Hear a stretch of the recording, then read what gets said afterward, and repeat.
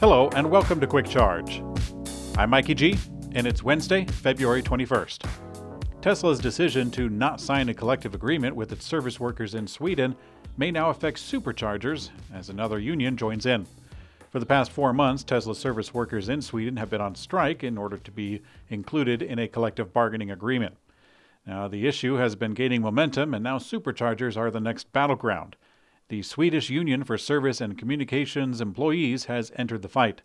This union's effort will take the form of, quote, blockade of work with planning, preparation, new connections, network expansion, service, maintenance, and repairs regarding all of the car brand Tesla's charging stations in Sweden. So, in effect, it will likely block Tesla from launching new superchargers in the country and could cause issues with repairs for existing ones. Tesla appears to be significantly ramping up Cybertruck production as more deliveries are happening and a large fleet is being spotted outside of Gigafactory, Texas. Now, Tesla hasn't released any detailed numbers of production. It's left us to speculate with clues, such as a new drone flyover video from Joe Tegmeyer. In the latest video, we see a little over 100 trucks awaiting delivery. Now, Tesla is guiding a ramp-up of up to 250,000 Cybertrucks per year in roughly 18 months. That puts the milestone around mid-2025. Everything between now and then is hard to predict, as there's a lot of factors that can affect production, but at least now we know that they can get to this level. A Tesla driver using the new full self-driving beta version 12 software managed to showcase a new behavior, the vehicle autonomously looking for a parking spot.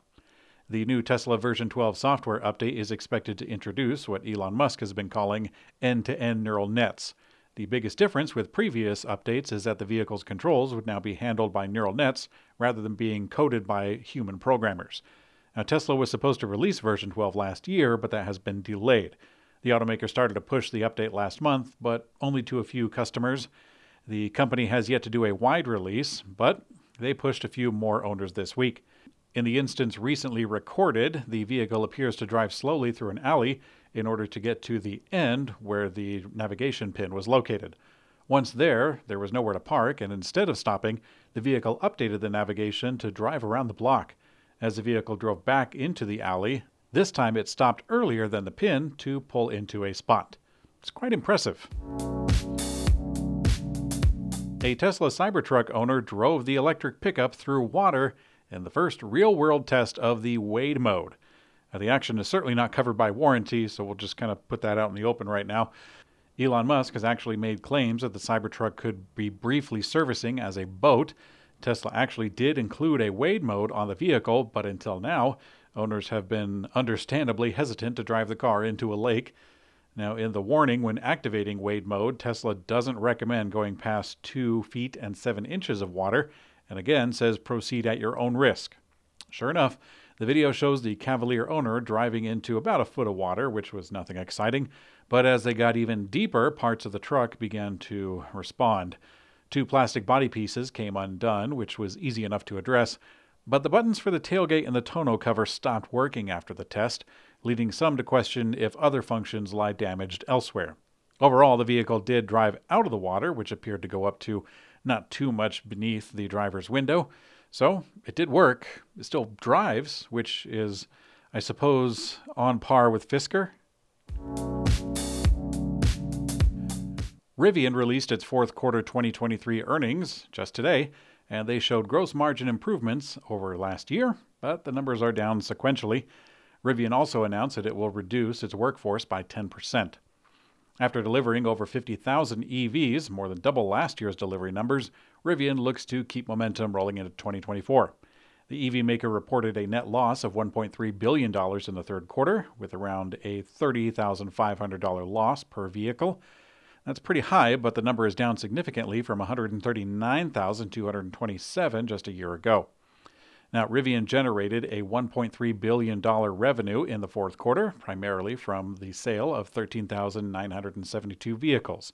For the full year, Rivian's revenue reached $4.4 billion, which is up 167% from 2022.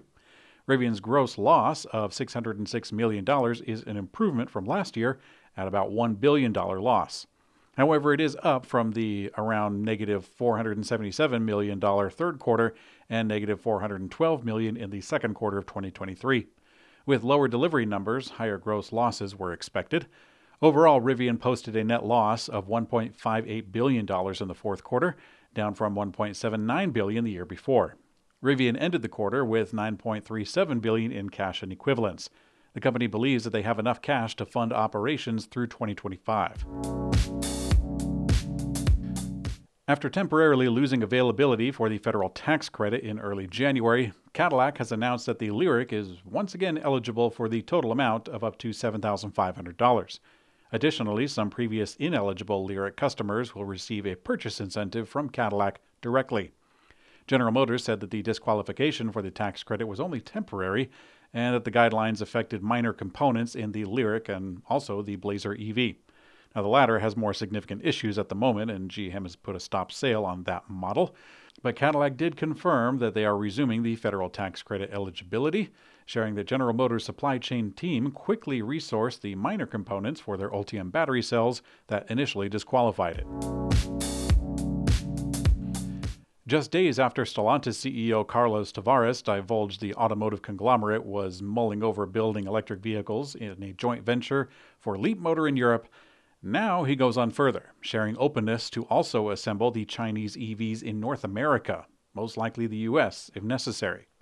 Now, following a very public falling out with an inherent joint venture partner, GAC Group in China, Stellantis found a new suitor specializing in Chinese EVs with Leapmotor in October of 2023.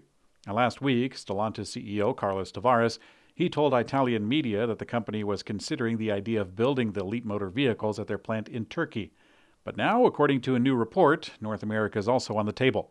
Tavares said there's no reason to exclude any country that is currently home to a Stellantis manufacturing facility, but Europe and the United States are two of its largest markets, which is why they are most probably going to be establishing Chinese EV production in one of these. Now, in other Stellantis news, the first Stellantis brand electric vehicle destined for the U.S. just rolled off the assembly line.